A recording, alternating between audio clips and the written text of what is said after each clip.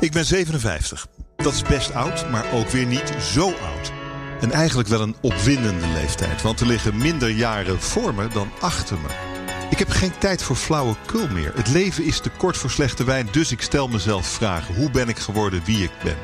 Waarom ben ik wat ik ben? En de million-dollar question. Hoe geef ik de rest van mijn leven zin? Praat erover met leeftijdgenoten. Ik ben op mijn 3e aan mijn hart geopereerd. En daar heb ik niks aan overgehouden. Behalve een hele beschermde opvoeding. Tegen mijn moeder hadden ze al gezegd, nou wend maar niet te veel in dit jongetje, want je gaat de 5 toch niet halen. Partner van deze podcast is Zwitserleven, de pensioenverzekeraar van Nederland. Al meer dan 100 jaar helpt Zwitserleven Nederlanders de juiste keuzes te maken voor een onbezorgd leven voor later. En over het maken van dit soort keuzes praat ik nu met Rob Kamphuis. Dus mijn angst voor alles in het leven werd enorm aangewakkerd. Ik ben op een gegeven moment uit de weeromstuit, uit pure zelfhaat, ben ik alles gaan doen wat ik niet durfde. Dus ze zeggen, wat ben je geworden? Ik ben iemand die zijn eigen angsten recht in de ogen durft te kijken en te zeggen, flikker op, dit is onzin. Hij is een indrukwekkend veelzijdig man. Hij is een presentator, schrijver, cabaretier en autocoureur. We zitten in jouw huis, in jouw tijdelijke huis in Broek in Waterland. Fijn dat je ons wil ontvangen, dankjewel. Welkom. Ik wil je om te beginnen iets laten horen. Iets wat mij wat doet en wat mij aan het denken zet. Het is een gedicht van Dylan Thomas. Hij heeft het geschreven toen hij 7 of 39 was, kort voor zijn dood. Dus nog lang niet zo oud was als ik, maar het trof mij wel. Ik wil het je laten horen. Do not go gentle into that good night. Old age should burn and rave at close of day. Rage, rage against the dying of the light. Gaat nog een tijdje door. Het gaat mij vooral om die eerste zinnen. Do not go gently. Rage, rage against the dying of the light. That good night. Het gaat natuurlijk over doodgaan. En hoe je daartegen zou moeten verzetten in zijn ogen. Het doet mij wat. Wat doet het jou? Ja, jouw redacteur die had het me opgestuurd van luister even naar. Ik moet altijd heel goed naar. Ik moet gedicht altijd 4 keer luisteren. Want ik hoor nu, ook weer als ik ze hoor ik alleen maar die hele gedragen stem. Wat ik heel mooi vind, het is bijna een lied. Ja. Het is ook een liedje, begreep ik. Dus ik heb een vertaling. Ik dacht, ik ga hem even vertalen. Dus ik heb een vertaling gezocht. En daar hebben ze het. Zal ik die zin voorlezen? Ja. Ik heb een hele mooie vertaling gevonden. Die zegt mij dan meer. Ga niet als het makke schaap wanneer je gaat. Oud, maar nog vlammend als de dag ten einde draalt. Opstandig zul je zijn wanneer het licht vergaat. Dat is een vertaling, ik denk van John Zwart. Maar dat zegt me dan meer. Omdat ik denk, Max, ja, tuurlijk moet je niet als een mak schaap gaan. Ja. Ja, dat en is opstandig, hè? Opstandig zul je zijn wanneer het licht vergaat. Oud, maar nog vlammend als de dag ten einde draalt. Dat is mooi, hè? Ja, dat is een mooie vertaling. Het is eigenlijk een nieuw gedicht. Ja, een beetje. Iemand anders had oud hout moet branden. Laaien aan het einde van de dag. Vind ik ook heel mooi. Ook goed. Ook mooi, ja, die is ook goed. Oud hout moet laaien aan het einde van de dag. Fantastisch. Ik kan niet zo reageren op wat dit me dan doet, omdat ik dan heel erg meega in die gedragen stem van hem. Daarom vond ik het heel fijn dat ik het van tevoren eventjes mocht lezen al. En ik ben er heel dubbel over. Want ik vind het maar niks om. Ik vind allebei niks. Ik vind als een mak schaap naar de dood toe shocken. Vind ik het allerstomste wat je kan doen. Maar om je er nou heel erg tegen te verzetten, dat vind ik ook zo dat vind ik inderdaad iets van een 30-jarige of zo. Oh ja? Ja, want het leven houdt gewoon op een dag op. En als je mazzel hebt, komt dat op het goede moment. Oké. Maar dit is niet wat ik verwacht had. Want volgens mij ben jij helemaal on fire. Jij bent nu 59. Ja, bijna 60. En jij knalt. En dat is, dat is ook eigenlijk wat ik een beetje, maar toch wel maximaal is mijn indruk. Maar goed, we gaan ontdekken dit uur. Ik geef me volledig over aan het ouder worden. Alleen ik loop een jaar of 15 achter. Dat is het echt. Bij de tijd. Leg dat eens uit. Nou ja, ik leef het leven van iemand van 45 voor mijn gevoel.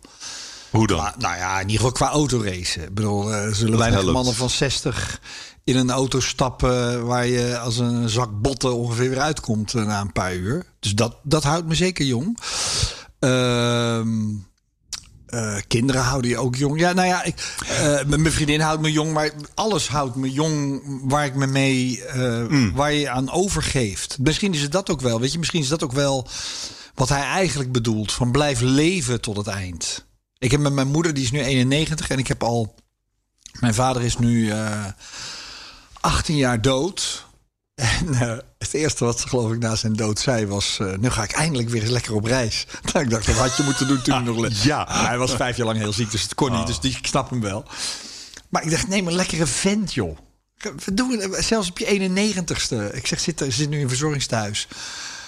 Zeg, ligt er niet een leuk ander rollatortje rond ergens op die gangen. Levenslust. Dat is het. En mijn moeder heeft nog heel veel levenslust. Dat vind ik opzienbarend. Die is de dagen aan het aftellen en heeft alles behalve corona. Dus die heeft aan de hart, heeft kanker, heeft de nieren doen het niet meer goed. Ze is licht dement aan het worden. En met de dag dat ze zieker wordt ze vrolijker. Of onbezorgder eigenlijk. Dus dan denk ik, ja, dat vind ik, daar teken ik voor als het zo kan. Maar dat vind ik iets anders dan heel opstandig aan die dood van ik ga... Levenslust. Heb jij het gevoel dat als je nou morgen om zou vallen, dat je dan te vroeg bent doodgegaan? Heb je nog een hele lijst met dingen dan die je moet doen? Ik zou vinden dat ik dan te vroeg ben doodgegaan. Ja. Anderen misschien niet. Ja. Van mij, bedoel je? Ja, hetzelfde gaat iemand op tijd dood. Hè? Is toch een grap ergens? Dat racen, dat noemde je ook al. Ik heb me in voorbereiding op ons gesprek natuurlijk in je verdiept. Ik heb gelezen over wat je verteld hebt over autoracen. En ik zat me te vragen, zoek jij misschien levenslust door te flirten met de dood op zo'n circuit? Je hebt ergens beschreven hoe je, dat je rijdt je af en toe bijna dood. Nou, ik hoop het scheelt vaak niet veel. Maar goed, dat is natuurlijk op het scherpst van de snede. Ja, maar in een raceauto hoef je niet om te komen. Het hoeft niet, het gebeurt ook niet veel. Maar je beschreef een situatie waarbij je de zon tegemoet reed. Ja. En na een bultje kwam er een bocht. Nee.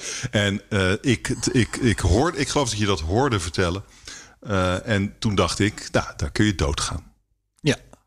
Ja. Maar het is meer in je hoofd dat ik dat dan ook denk. Hè. Ik denk dat de meeste autocoureurs denken daar helemaal niet eens aan. Die rijden gewoon door. Ik ben dan zo iemand die daarbij stilstaat. Nee, het is flirten met de dood, ja. Maar het is niet... Ik doe geen dingen die ik echt levensgevaarlijk vind. Nee, als een auto kan 300 of 400, toch? Ja, 300 of 400. Dat is dus op het verschil. Nee, 300. Ja, gaat 300. Okay. Nee, zeker Le Mans, waar ik vorig jaar gereden heb, dat is een gevaarlijk circuit. Dus toen ik die uitnodiging kreeg, daar heb ik echt wel een paar nachten van wakker gelegen. En gedurende die aanloop daar naartoe zeer regelmatig. Want dat is echt gevaarlijk. Je lag wakker van het gevaar of van de spanning of van het gevaar? Nee, of je het wel moest doen? Ja. Nee, kijk, als er nou een circuit is waar nog wel eens doden vallen, dan is het Le Mans. Maar ook alweer 5 jaar geleden volgens mij, hoor. En dan zijn het vaak de amateurs, omdat die net even iets dommers doen dan die pro's natuurlijk. En waar schaar jij jezelf onder? Onder de amateurs natuurlijk. Okay. Nee, ik ben een goede amateur, maar ook niet meer dan dat. Nee, kijk, de grappige van autoracen is, op Le Mans ben je verplicht om 1 amateur in je team te hebben, om het betaalbaar te houden. Kan je je voorstellen dat Ajax in de Champions League verplicht 1 zaterdag amateur van 60 mee moet laten voetballen? Het zou hilarisch zijn. En jij was de amateur van bijna 60. Ja. Nou ja, oké, maar dan lig je dus wakker van het gevaar. Ja, moet ik dit nog wel doen? En je hebt het gewoon gedaan. Ja. Wat maakt dat je het doet? Nou, er was een gesprek met Frits van Eert. De baas van Jumbo. Baas van Jumbo, die ken ik goed. En ik was naar hem bezig kijken, want hij rijdt op Le Mans. En voordat hij op Le Mans ging rijden, reed ik in een klasse daaronder reed ik al tegen hem. Hè. We waren aan elkaar gewaagd. Dus als hij het kan ik het ook. Zo is het. Hè. Een beetje dezelfde leeftijd ook, denk ik. Nee, Frits is wel een jaar of 6 jonger, geloof ik. Oh. Maar goed, ook oud. Hè, om nog dat soort dingen, te wereldkampioenschap wedstrijden te rijden. En toen zat ik daar met Jan Lammers en Guido van de Garde. En we zaten naar die grafieken te kijken die je van een engineer dan krijgt. Dat je nog helemaal kijken waar je niet op tijd remt. En ik zat daar helemaal in bestudeerd van hoe dat nou moest. Dus toen zei Guido, man, het lijkt wel of je zelf gaat rijden. Ik zei, nee man, ben je gek man. Dat heb ik echt gehad, dat ligt achter me. En toen kwam Frits aan. Ja, hoezo dan? Droom je er niet van? Ik zei, nee joh, dat is voorbij. Ik ben bijna 60. Toen zei je, nou en? Ik ben ook 54 of 52. Ik zei, ja, maar dat is nog wel even precies het verschil. En toen zei hij, als je stopt met dromen, dan moet je lekker in je kist gaan liggen. Toen dacht ik, ja, dat is waar. De vraag is waar ik van droom, maar daar heeft hij helemaal gelijk in. En toen zei hij, je moet je dromen hardop uitspreken, want dan gebeuren er dingen. Ga daar maar over in het hotel over nadenken. En dan spreek je morgen alweer. En ik ken Frits goed genoeg. Als hij dat soort dingen zegt, heeft hij in zijn hoofd al een plannetje. Dus ik zat met Rob van Gameren van het Formule 1 Café. Waren we samen als fan echt naar Le Mans toe gegaan. Dus niet de afgelopen zomer, maar de zomer daarvoor. En ik zei, Rob, ik weet echt, eigenlijk wil ik niet meer. Weet je, ik ben te oud voor dit soort dingen. Ik kan mijn lichaam is een week gewoon soort van op non-actief. Als ik deze soort grappen allemaal uit ga halen. Ik ben boeken aan het schrijven. Maar ja, weet je, het was natuurlijk wel ooit mijn droom op Le Mans rijden. En toen kwam ik de volgende ochtend weer op het circuit. En Frits kwam uit de auto. Helemaal bezweet, zette zijn helm af. Zette hem neer. Het eerste is, en hij erover nagedacht. Ik zei, ja Frits, ik heb erover nagedacht. Je hebt gelijk, ik droom er nog wel steeds van. Ga jij volgend jaar meedoen? Krijg je van mij de auto. Dus Guido die keek naar mij zo. Weet jij wat nu aangeboden wordt? Ik zei, nou, ik ben bang van wel. Dat is een heel groot cadeau ook. Ja, het is een enorm cadeau. Enorm cadeau, ja. Ja, zeker. Ja. Dus je hebt het gewoon gedaan. Toen dacht ik, nou ja, dan... Je hebt het gewoon gedaan. Ja, soms, weet je, dat vind ik wel. Roelof, je moet wel je leven tot het einde toe af en toe een diepe blijven springen. Weet je, dus je moet soms iets doen waarvan je denkt, dat hoef ik niet meer. Maar ja, dan... En doe het dan maar gewoon wel, dat is beter. Ja, maar precies. Jij doet zo'n podcast. Kijk, jij kan zo'n podcast, dit hoef jij ook niet te doen. Dit is misschien... Is dit spannend voor jou of niet? Nee. Nou ja, ik herken wat je zegt. Soms moet je moet gewoon van de hoge springen, af en toe. En ik ben van een mooi programma bij BNR naar een hitradiostation gegaan. Om daar het nieuws te doen. Dat is voor mij van de hoge. Dat ken ik niet. Ik heb het nog nooit gedaan. Maar ik vind het fantastisch om deel uit te maken van zo'n waanzinnig leuk team. Zo'n enorm groot programma. Briljant leuk. Van de hoge springen. Dus ik zou het niet willen vergelijken met autoracen. Maar het is wel, ik snap helemaal wat je zegt over nieuwe dingen doen.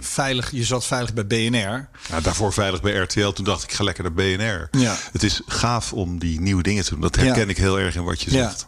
Maar nogmaals, autoracen is een ander ding. Hè? Wat is dan het allerspannendste wat jij ooit nog aan de horizon hebt en waarvan je denkt, ja, dat zou ik eigenlijk nog stiekem een keer moeten doen?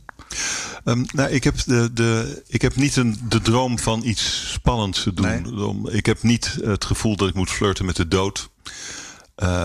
Lijkt me ook heel verstandig. Nou ja, ik weet niet, ik heb een paar keer wel het gevoel, ik ben wel een paar keer bang geweest. En ik vond dat niet prettig. Dus was dan het antwoord? Het antwoord is, ik hoef niet te flirten met de dood. Nee, als je een paar keer bang bent geweest, dan moet je juist die angst opzoeken. Oh, maar nee, ik ben er voorbij gegaan weer. Oh, ja, maar wat was het dan? Nou ja, ik was bang. Ik kan niet zeggen dat het doodsangst was. Ik was wel bang. Ik ben een jaar of wat geleden, al best wel veel jaar geleden, naar Afghanistan geweest een paar keer voor RTL Nieuws. Ja. En wij kregen daar de eerste raketten op ons hoofd in Kamp Holland. Nou, godzijdank niet op ons hoofd, maar ze kwamen naast het kamp terecht. Maar toen de eerste kwam, hoor je echt... Ja. En dan weet je niet hoeveel er nog komen. En of je veilig bent daar. En bovendien lagen er 800 mensen in tenten te slapen. Ja. Nou, dus dat was het. Toen werd ik 's nachts wakker. Op mijn brits in die tent. Naast mijn bed. Zo om mijn scherfvest. En zo half mijn helm op. Want ik had blijkbaar toch gedroomd dat het heel eng was. Later buiten de poort met zo'n patrouille mee. Dat je dan door zo'n smalle pas rijdt. Daar overal bergen. Hè, dat je echt een doelwit bent, je helemaal vast zit als daar boven iemand stond met een machinegeweer. Hadden we echt wel een probleem gehad. Dat gevoel dat kan gebeuren, dat is wat voor mij wel het dichtst in de buurt van doodsangst kwam. Maar het verschil is, ik heb het meegemaakt in de Gazastrook. Dat wij voor de reunie daar vast zaten en in dat niemandsland tussen Erez en Gaza, stad. Heb je zo 200 meter wat helemaal kapot gewalst en geschoten en gebombardeerd is. En daar stonden wij te wachten tot we mochten oversteken. Toen kreeg ik een telefoontje van de eindredacteur. Ja, je kunt beter even teruggaan naar je hotel, want ik weet niet of je CNN hebt gezien. Ik zei, nou, dat doen ze hier niet zo aan. Ja, want de oorlog is net uitgebroken. En toen zeiden ik zei, maar ze hebben ons paspoort al ingenomen, dus we kunnen hier niet weg. En toen kwam er een Deense zakenman aan die ook daar stond te wachten. En die zei, ja, als je nou hoort, komen ze van rechts. En als je hoort, komen ze van links. En dan moet je dus aan de andere kant van het muurtje gaan liggen. Maar die muurtjes waren 50 centimeter hoog. Toen dacht ik ook, dit is een soort gevaar waarin je ook niks meer te vertellen hebt. Hè? Nee. Met autoraces is natuurlijk 9 van de 10 keer doe je het in ieder geval nog zelf. Ja, dat is een verschil. Jij duikt ook, toch? Ja, maar ook niet meer heel diep. Nee, gewoon 30 meter of zo. Ja, ik heb ook niet heel diep. Maar ik herinner me wel een keer, toen waren we op de Malediven. En toen was ik was met mijn vriendin aan het duiken en nog een gezelschap. En we gingen met de stroming, zouden we dan meegaan. Dan moesten we heel snel naar beneden. Ja, en ik kon niet zo snel naar beneden. Ik bleef achter. Dus iedereen was weg. En ik hing daar uiteindelijk op een meter of 25 in dat blauwe niets. Toen dacht ik, zou het zo zijn als je dood bent of zo? Dat je zweeft in het niks. Of als je bijna het feit dat je dat nog kan bedenken, dan is het nog niet heel ver met je. Nee, was natuurlijk niks aan de hand. Maar ik was helemaal alleen in die grote blauwe leegte. Ja. Dat was ook wel een bizar moment. Ik ben wel eens blijven vastzitten in een grot. Weet je, maar voor mij was een jongen van 100 kilo en die kon er wel door. Dus ik denk, ik doe iets verkeerd. En de truc is natuurlijk dat je blijft altijd met je fles vastzitten. Want als je bang wordt, dan adem je diep in. Dan ga je omhoog. En wat er dan vast komt te zitten is die fles. Dus ik had gehoord van zo'n duikinstructeur, dan moet je uitademen. Terwijl, weet je, het langste wat je wil is ademhalen. En dan zak je naar beneden en dan kan je er waarschijnlijk weer door. Ja, daar heb ik wel echt... maar dat is doodsangst. Dat is doodsangst. Alleen het is onterechte doodsangst. Ja, precies. Dat maakt niet uit. Angst is angst. Maar dat is hoe het voor mij voelt. Maar hoe voelt het voor jou om in zo'n auto te zitten en terwijl je hebt wakker gelegen van de gedachte, loop ik hier niet een veel te groot gevaar? Want dan ga je toch doen, die Le Mans race. Ja, nee, maar kijk, dat ene voorbeeld waar je net over had, dat was natuurlijk één moment.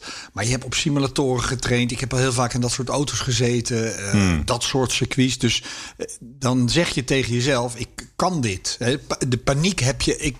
Ik was eventjes een fractie van een seconde in paniek. Maar dat heb ik ook als ik bij wijze van spreken toneel ontmoet en ik ben een belangrijk requisiet vergeten of zo. Dan kan je ook enorme paniek toeslaan. Dat je denkt, dit komt niet goed. Straks gaan ze me allemaal uitlachen en zeggen ze, je kan het niet. En dan zeg je tegen jezelf, wacht even. Dit kan je wel. Het leven hangt niet af van wat je nu doet of niet doet. Dus je praat jezelf dan rustig. En dan als je daar eenmaal voorbij bent, dan heb je als autocoureur nergens last van. Want 300 km per uur is niks op een rechtstuk. Snelheid is relatief. Hè. Als het heel smal is 100 al hard.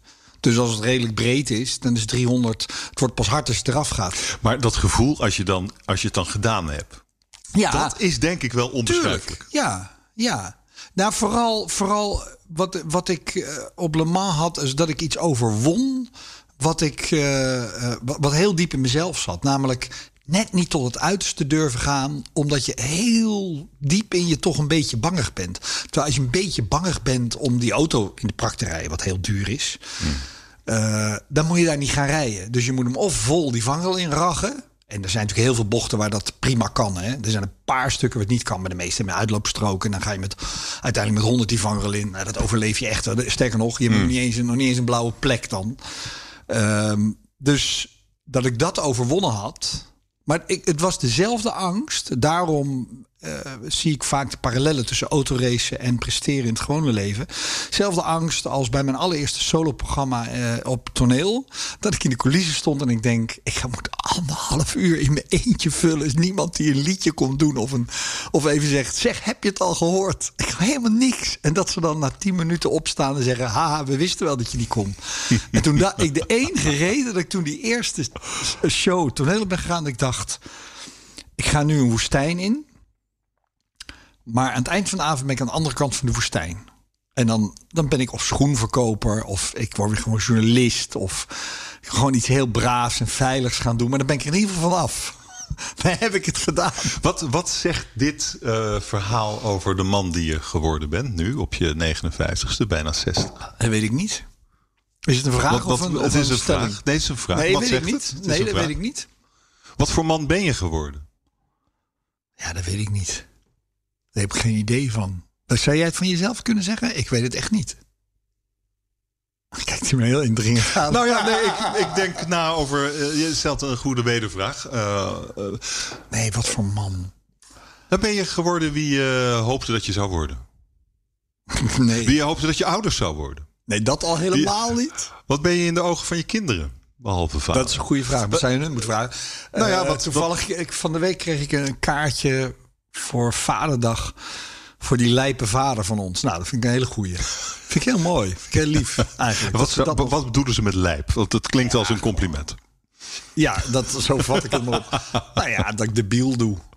En wat vinden zij dan debiel van wat jij doet? Ja, raar dansje in de kamer als ik een mooie recensie op een boek krijg. Of weet je, zoiets dergelijks. Dan kan ik kan gek doen. Dat vinden ze dan leuk. Jong.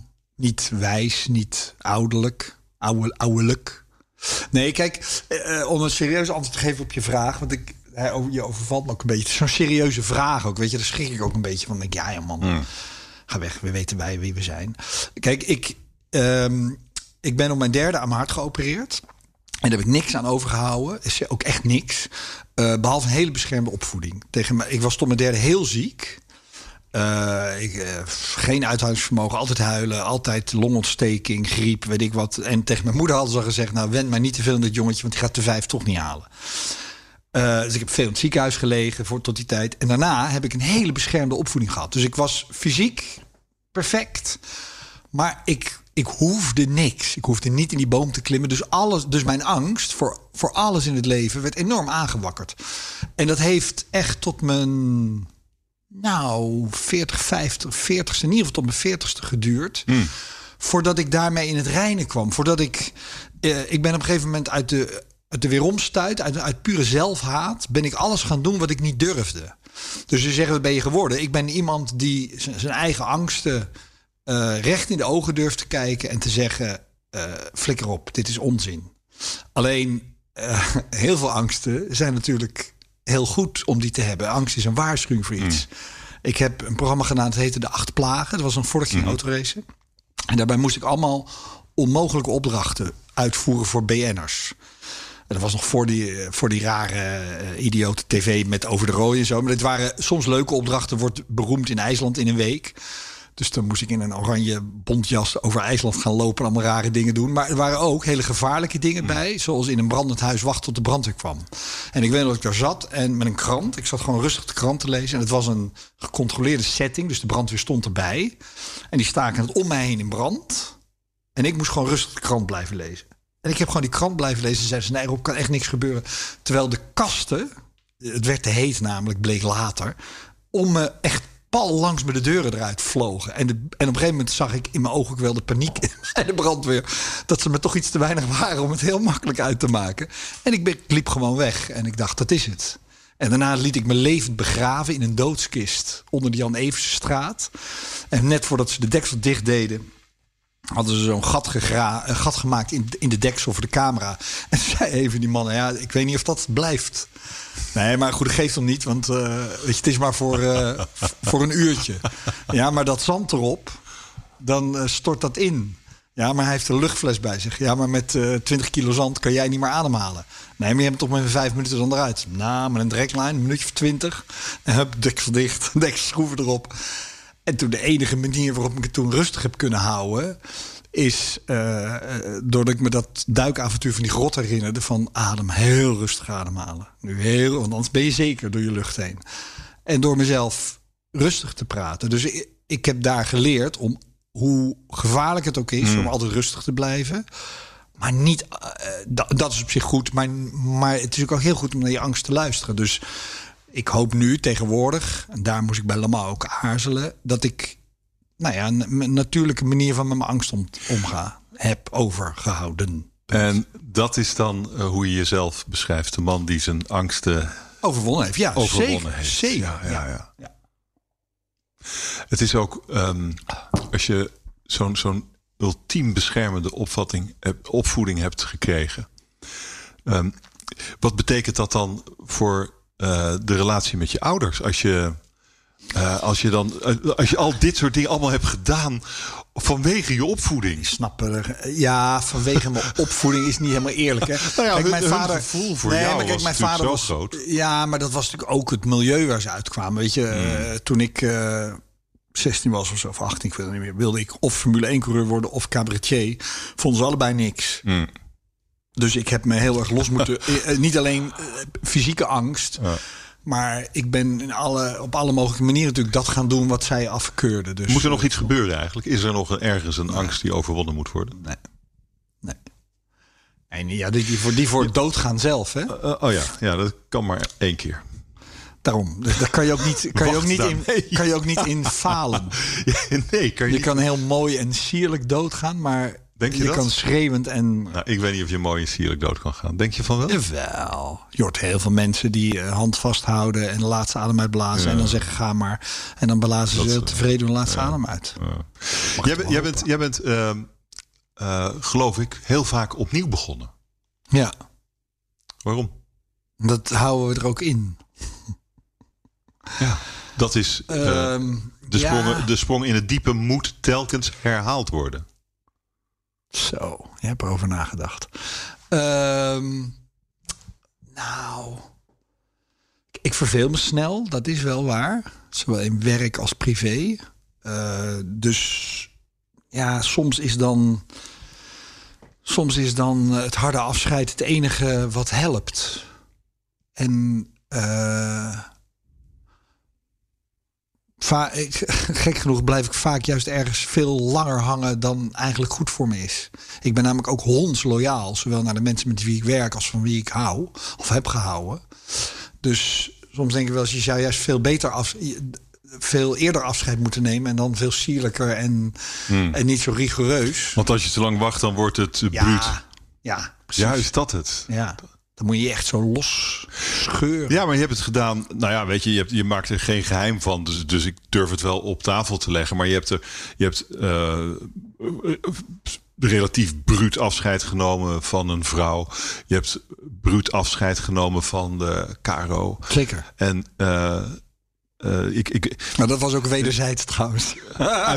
Uiteindelijk wordt het dat natuurlijk.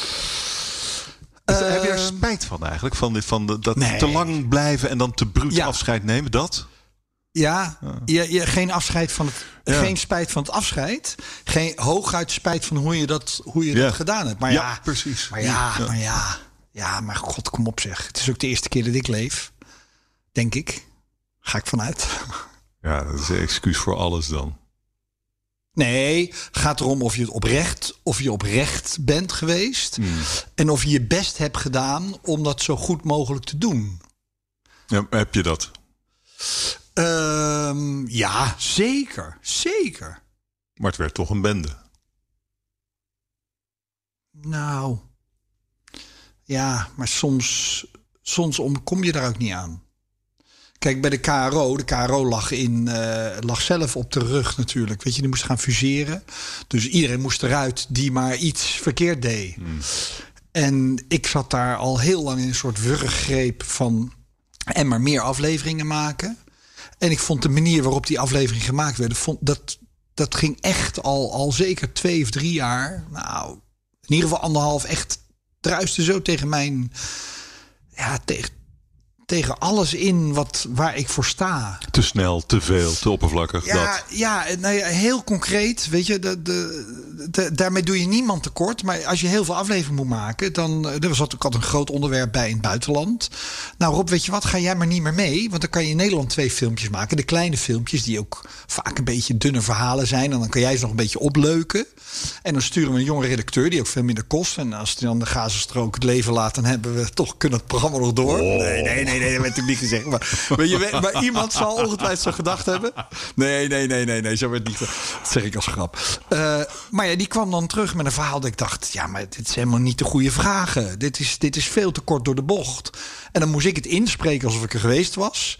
En door een tekst te schrijven nog een beetje goed praten. Nou, ik dacht, oké, dat wil ik best een keer doen. Maar daar gaan we niet. Daar gaan we geen gewoonte van maken. En die kant werd natuurlijk ook door de bezuinigingen, waar de KRO niks aan kon doen, werd dat steeds meer die kant op gedreven. Ja, en toen ben ik gaan staan. Ik vind dat het programma moet veranderen. En dat we minder afleveringen moeten maken. En geef mij daarnaast iets waar ik mij persoonlijk kan ontwikkelen. Ja, dat heb ik 2 jaar heb ik daarvoor gevochten. En toen zeiden ze, take it or leave it. Nou, ja, dan moet je in het diepe springen. Dat moet je echt doen dan. We stelden vast, dat heb je vaak gedaan. Dat is een behoefte. Of onontkomenheid. Ik vind het verschrikkelijk om te doen. Maar soms ontkom je er niet aan het leven om afscheid te nemen of in het diepe te springen. Daar zat misschien ook wel ergens een belangrijk kantelpunt in je leven bij. Kan je dat je herinneren? Wat was nou echt een kantelpunt? Ik zit vooral te denken dat hoe ben jij bij RTL weggegaan? Waren ze allemaal even blij met je dan, toen je wegging? Nee. Maar afscheid doet pijn. Klaar, daar kom je niet aan. Er zijn altijd mensen die dan gekwetst zijn. Ja. En dan gaat altijd wel iemand met modder gooien. Ja, en het enige waar je mij nooit op kan betrappen is met modder gooien. Maar dat doe ik nu ook niet. Nee. Ik heb onwijs fijn bij de KRO gewerkt. We hebben toevallig een paar weken geleden nog een reunie gehad met mijn eindredacteuren. Gewoon mijn oude verhalen ophalen en zo. Dus dat vind ik het allerbelangrijkste. En dat het dan in de buitenwacht eruit ziet alsof je ruzie hebt met een directie. Ja, so be it. Kom op. Zijn allemaal grote mannen. Maar een kantelpunt. Wat is het grote kantelpunt in jouw leven? Want er zijn zoveel zwenkingen. Moet nog komen. Maar je kunt terugkijken en dan tot nu. Wat was de grootste? Nou, ik denk dat ik bij tv ben gaan werken. Ik denk dat dat wel het grootste kantelpunt is. Omdat het je carrière een enorme boost gaf. Ja, en daardoor ook mijn zelfvertrouwen en mijn leven. Want je bent eigenlijk cabaretier ooit. Ja, ben je nog stukjes eigenlijk, toch? Nou, ik vind cabaretiers die heel scherp de wereld bespreekt. Doe ik al heel lang niet meer. Maar nee. Wat ben je dan? Comedian? Ja, verhalen vertellen, komische verhalen. Ik weet het niet, zoiets. Nee, maar ik schreef altijd leuke stukjes. Vond niemand leuk tot ik ze voor ging lezen. Maar dan lachten ze om mijn malle hoofd. Dus zo ben ik cabaretier geworden. Maar uiteindelijk, ik ben nu weer een beetje terug bij af. Dat ik denk, nee, ik moet het schrijven serieus nemen. Dat voorlezen, dat kan altijd nog. Maar dat moet het niet alleen maar zijn. Dus toen ik eenmaal... ergens bij Kopspijkers of zo, weet je, toen ik dat ging doen, of de reunie. Maar viel het kwartje bij mij. Ergens viel het kwartje. Ik dacht, dit kan ik geloof ik wel. Een beetje. Dat kan ik best. Maar was dat echt een kantelpunt of gewoon een boost in je carrière? Nee, een kantelpunt. Omdat ik dat op het moment dacht... Oh ja, ik mag bestaan. Dat is een beetje. Dat je denkt... Mag bestaan? Ja, in de zin van... ik ben niet alleen maar iets aan het najagen wat ik zelf zo graag wil. Ik wilde heel graag op het toneel staan. En dan stond ik voor in een jongerencentrum. En dan zeiden ze, om 9:30 komt er misschien iemand. En dan om 9:15 zeiden ze, zijn er 3. En dan stond er een achter de flipperkast te roepen, kan er wat zachter op het toneel. Want ik kan de flipperkast niet horen. Dat je denkt, jezus, voor wie doe ik dit ook alweer? En op tv had je gewoon 2 miljoen kijkers of zo? Ja, 3 miljoen zelfs. 3 miljoen, ja, wauw. Het is nu niet meer voor te stellen. Nee. Op een paar programma's na. Gewoon wekelijks. Keek je niet eens naar die kijkers. En dat vond je fijn? Die aandacht, dat succes. Ja, natuurlijk vind je dat fijn. Nou, maar ik vind het ook beklemmend altijd. Want je kan dan niet meer doen wat je hart je ingeeft. Want succes is ook een soort fixeer, weet je. Ik weet nog dat wij hadden op een gegeven moment bedacht om specials te doen bij de reunie. Srebrenica, Dutch Bed 3. Fantastische aflevering. Meisjes en jongens die voor het eerst op tv hun verhaal vertelden. keek geen hond naar. En zelfs de aflevering Klasgenoot van Anne Frank waren mensen die sinds de Tweede Wereldoorlog voor het eerst bij elkaar kwamen. Kwam een vrouw met het dagboekje van Anne Frank. Van zichzelf. Een eigen poëziealbum bedoel ik. Met een versje dat Anne Frank erin had geschreven. Ligt nu in het museum. Jeez. Dat ik dacht, kregen we een Emmy-nominatie voor. Ja, keken maar 1,5 miljoen mensen naar. Dus gingen de stemmen op van dit moeten we maar niet meer doen. Dat ik dacht, maar zo jammer. Want programma's ontwikkelen zich. Dus nee, ik ben niet... succes is fijn omdat het geld oplevert. En dat is eigenlijk het enige. En een leuke cashier bij de Jumbo, als ze die herkent. Ja. Ik dacht, een kantelpunt kan ook een dieptepunt zijn. Nou, jij hebt echt wel een ongelooflijk dieptepunt meegemaakt... waar je sappig over kunt vertellen. Namelijk dat je in een caravan zit zonder verwarming. In de sneeuw. Ja. Toen was de laatste keer dat het sneeuwde. En toen zat jij in die caravanscheiding, narigheid. Echt op de bodem. Dacht ik, was dat de bodem? Nee, de bodem was nog een paar jaar later. Het kan altijd nog dieper. Toen ik gestalkt werd en er dingen over mij geroepen werden die niet waar waren, maar waar ik me niet tegen kon verdedigen. Dat was echt de bodem. Ja, toen, de vriendin die uiteindelijk geen vriendin bleek te zijn. Dat verhaal. Dat verhaal, ja. Maar ik in die caravan, ik heb wel daar heel erg doorheen gezeten, ja. En was dat uiteindelijk niet ongelooflijk goed voor je? Zeker. Hoe dan? Ten eerste, ik was tot die tijd natuurlijk de vader die het vlees sneed. Oh ja. Dus, en ik zat daar met mijn kinderen gewoon eigenlijk bijna de hele week. Gedurende die tijd. Dus ik moest ook gewoon moederen voor ze. En we gingen spoor zoeken, gingen we in de sneeuw.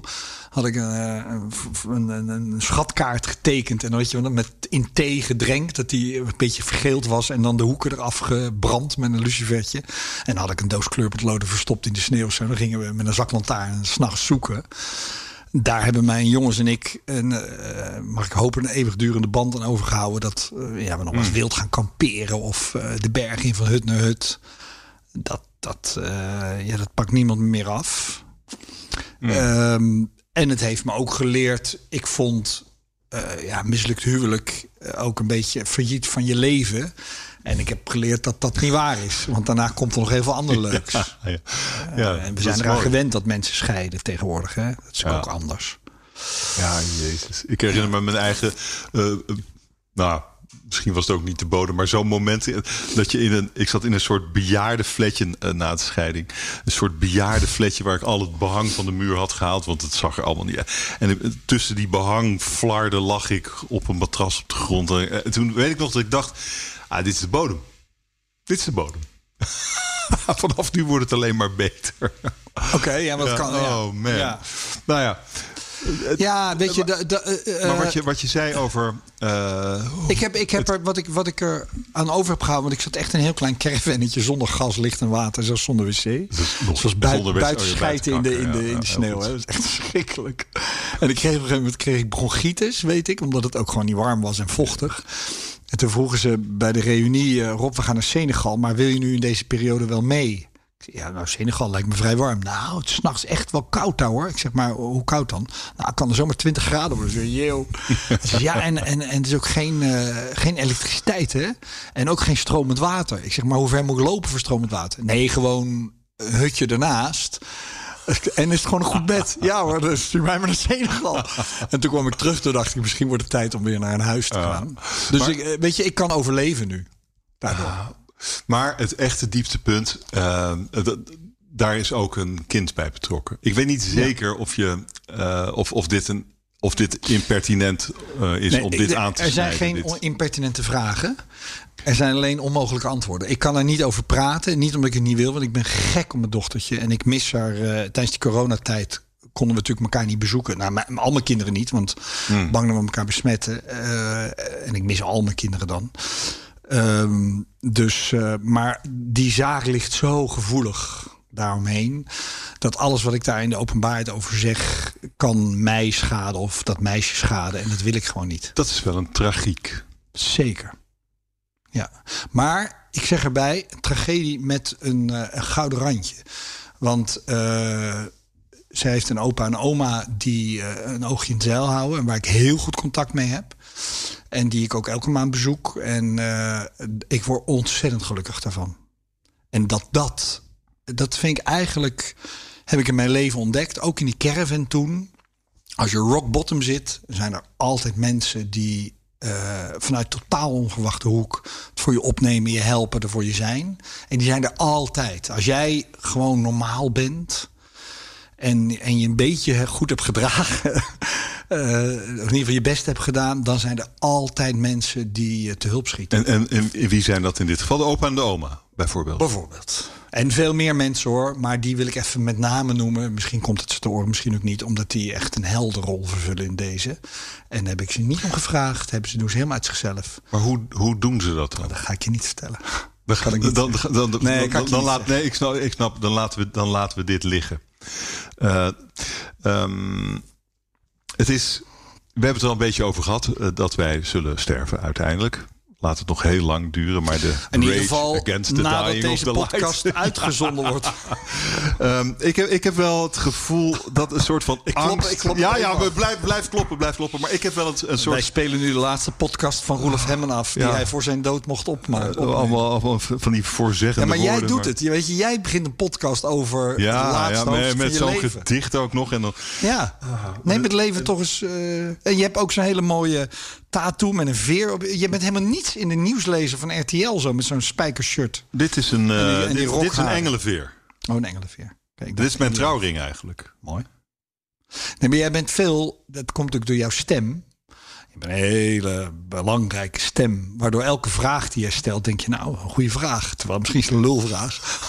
Ben je veel lulvragen tegengekomen de afgelopen 3 keer? Nee, ook in de Big Five. Ik vind dat je heel goed interviewt. Maar jij kan vragen laten vallen...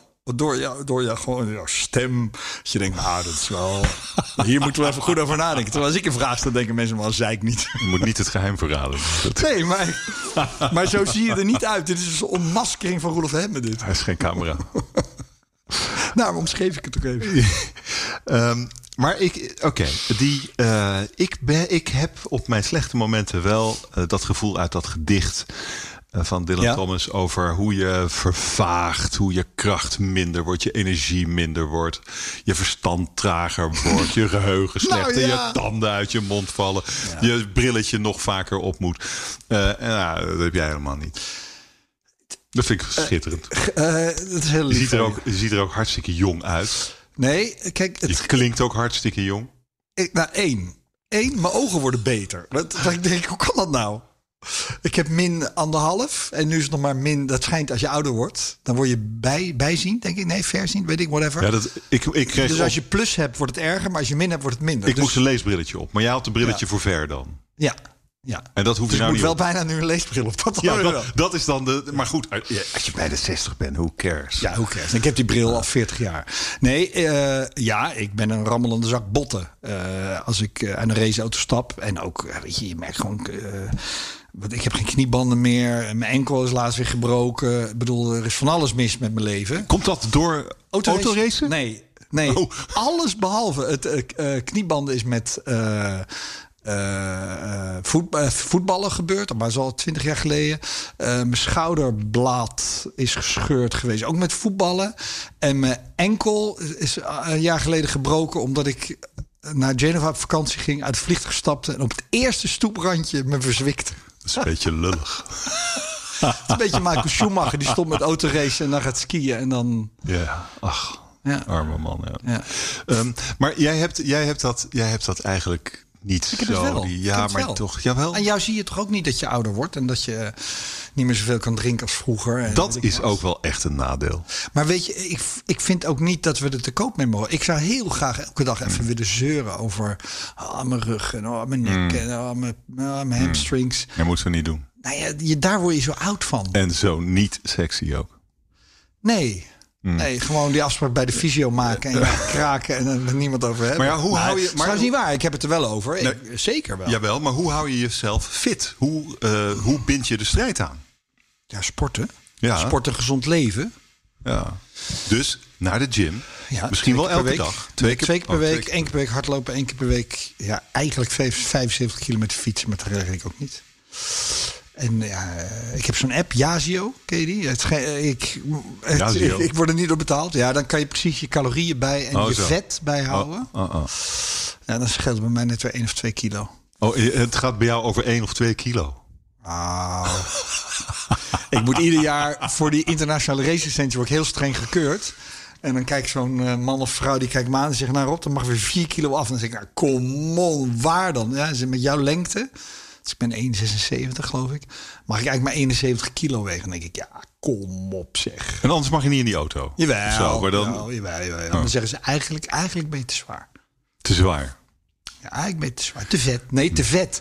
Te vet, hè. Er kan dan 5 kilo vet ook. Ja, vet. Dan denk ik, waar dan? Dan komen ze met zo'n ding op je rug, weet je. Dan, zo'n meet. Dan zeg ik, ja, maar rug, wie ziet dat nou? Kan wat blubber af. Ja. Maar jij hebt een vriendin die 29 jaar jonger is dan jij. Ja, en 0 vet heeft. En 0 vet heeft. Dat is natuurlijk de liefde.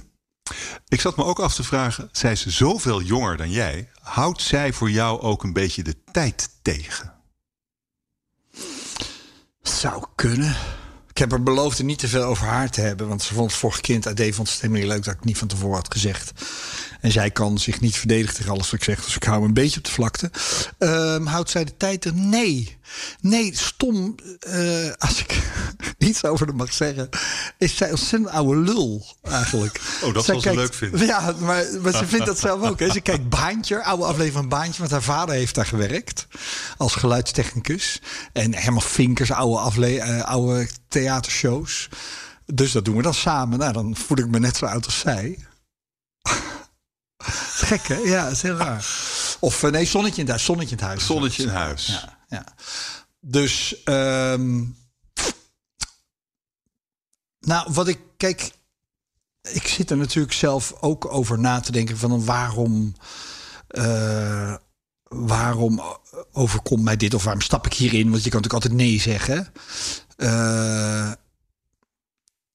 Ja, ik vind dat de jeugd iets heel aantrekkelijks heeft. En dan niet fysiek, maar die vrolijkheid en die levenslust van, we gaan het even anders doen.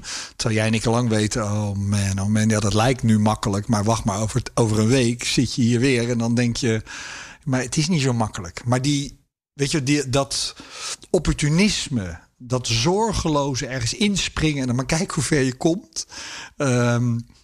De vriendin van mijn oudste zoon, die maakt vlogs. En ik heb ook wel eens een vlogje gemaakt. En ik weet hoe ongelooflijk veel werk het is als je dat elke dag gaat doen.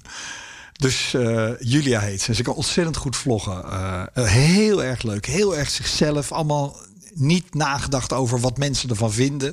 Terwijl ik weet, als je dat vol gaat houden, gaat iedereen er wat van vinden. En dan durf je niet meer in je neus te zitten. Of omdat dat grappig was.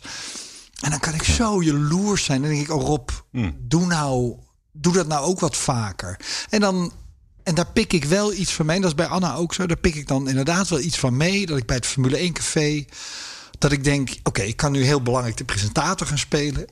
Ik kan mijn lachen inhouden. Ik kan ook de slappe lach krijgen. En gewoon, ik zit er heel af en toe wel eens huilend van het lachen aan die tafel. Omdat iemand iets heel doms doet. Niet om iets grappigs, maar echt iets zo doms. Dat ik denk, het is te erg.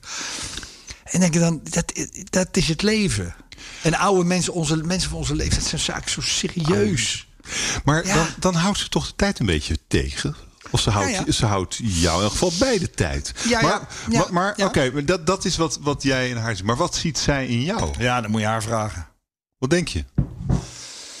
Nou, dat is niet aan mij om dat te zeggen. Nee, betrouwbaarheid. Grappig. Heel lief. Oprecht. Al die dingen waar een vrouw waardering voor heeft.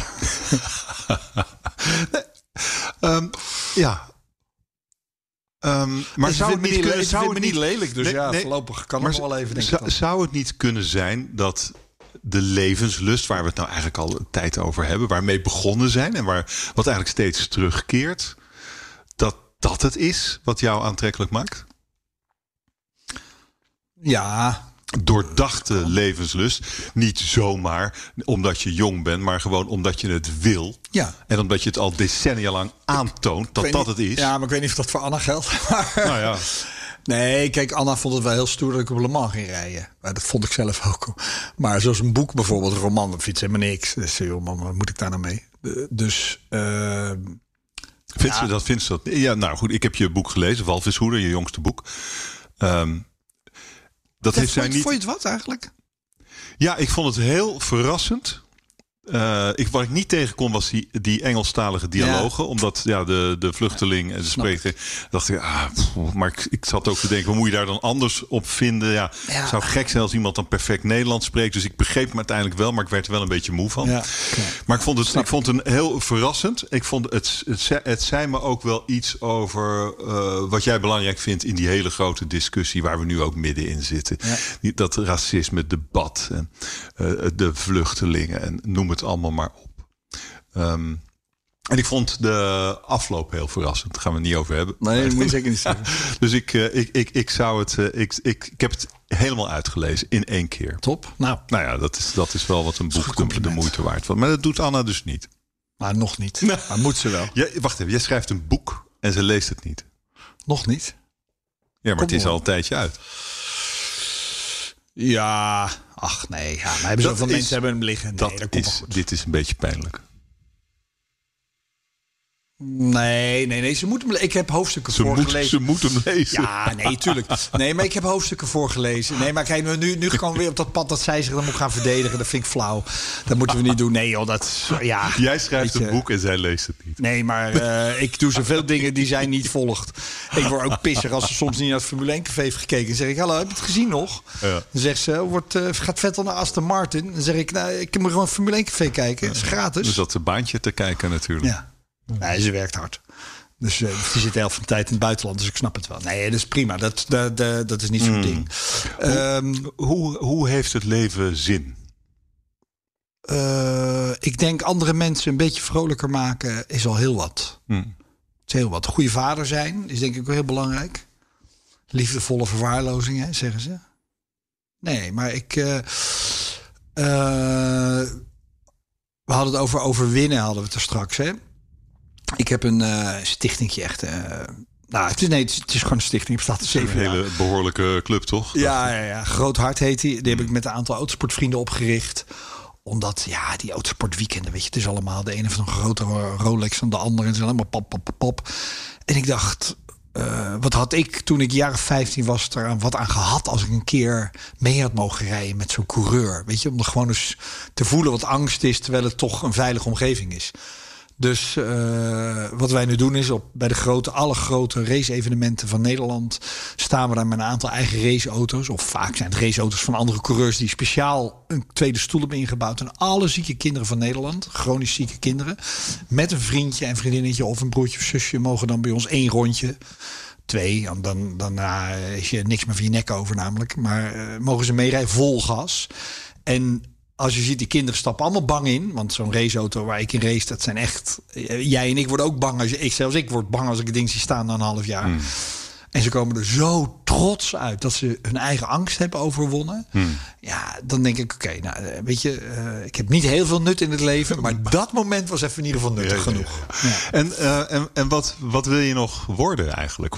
Jij gaat nog oud, opa. Oud. Ja, maar wat ga je daar dan? Wat ga je dan vervolgens doen in die 20 of misschien ga je nog wel 20 jaar dingen doen, joh. 30 jaar. 30 jaar. En wat zou je dan nog willen doen? Wat zou je willen leren, verdiepen? Of wat is je carrière vanaf nu?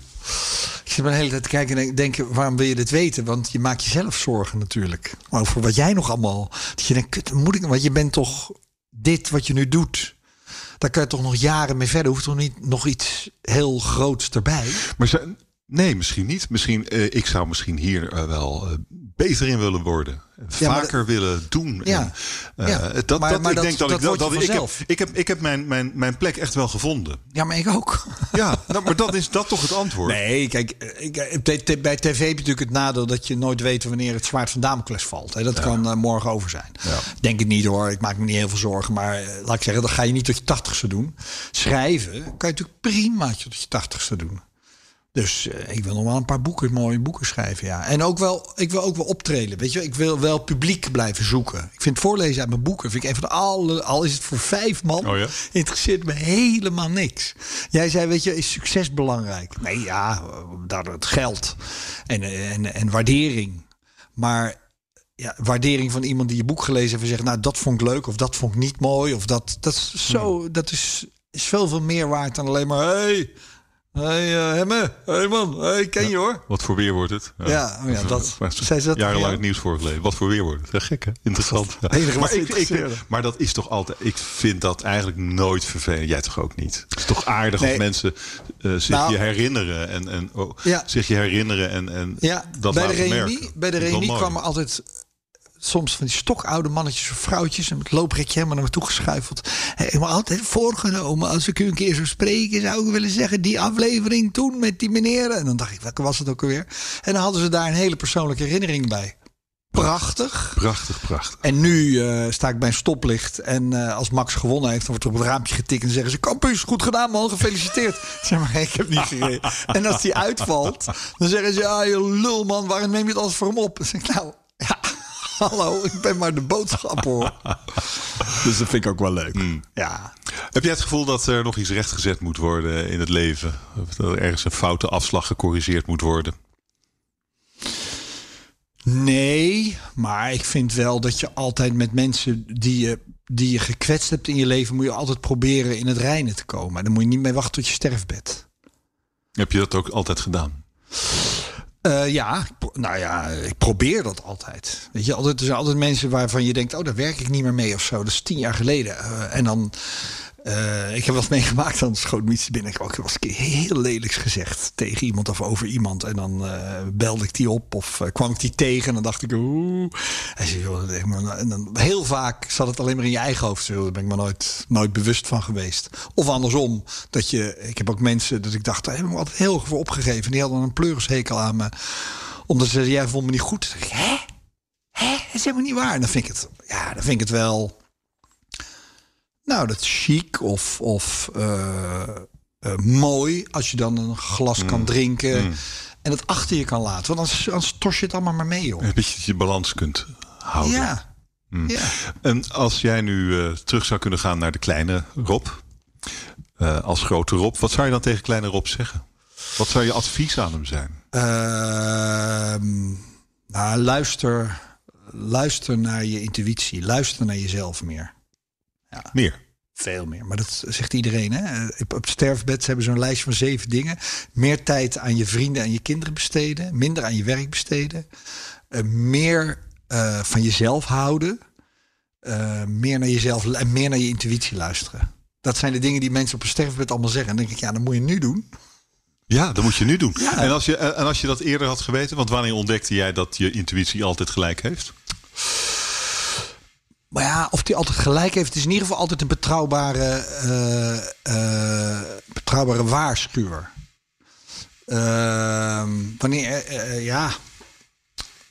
Gek genoeg. Dan moet ik een voorbeeld geven waar ik niet over wil hebben. Maar ik heb wel een paar keer iemand op mijn nek gehad die niet te vertrouwen was en die ik toch vertrouwde. En dan dacht ik, maar je wist het na 30 seconden al. En dat weet jij ook. Jij weet ook waarom mensen jou vertrouwen. Omdat je denkt, oké, die man gaat er geen misbruik van. Dat weet je. En dan nog kan iemand dat onder bepaalde omstandigheden doen.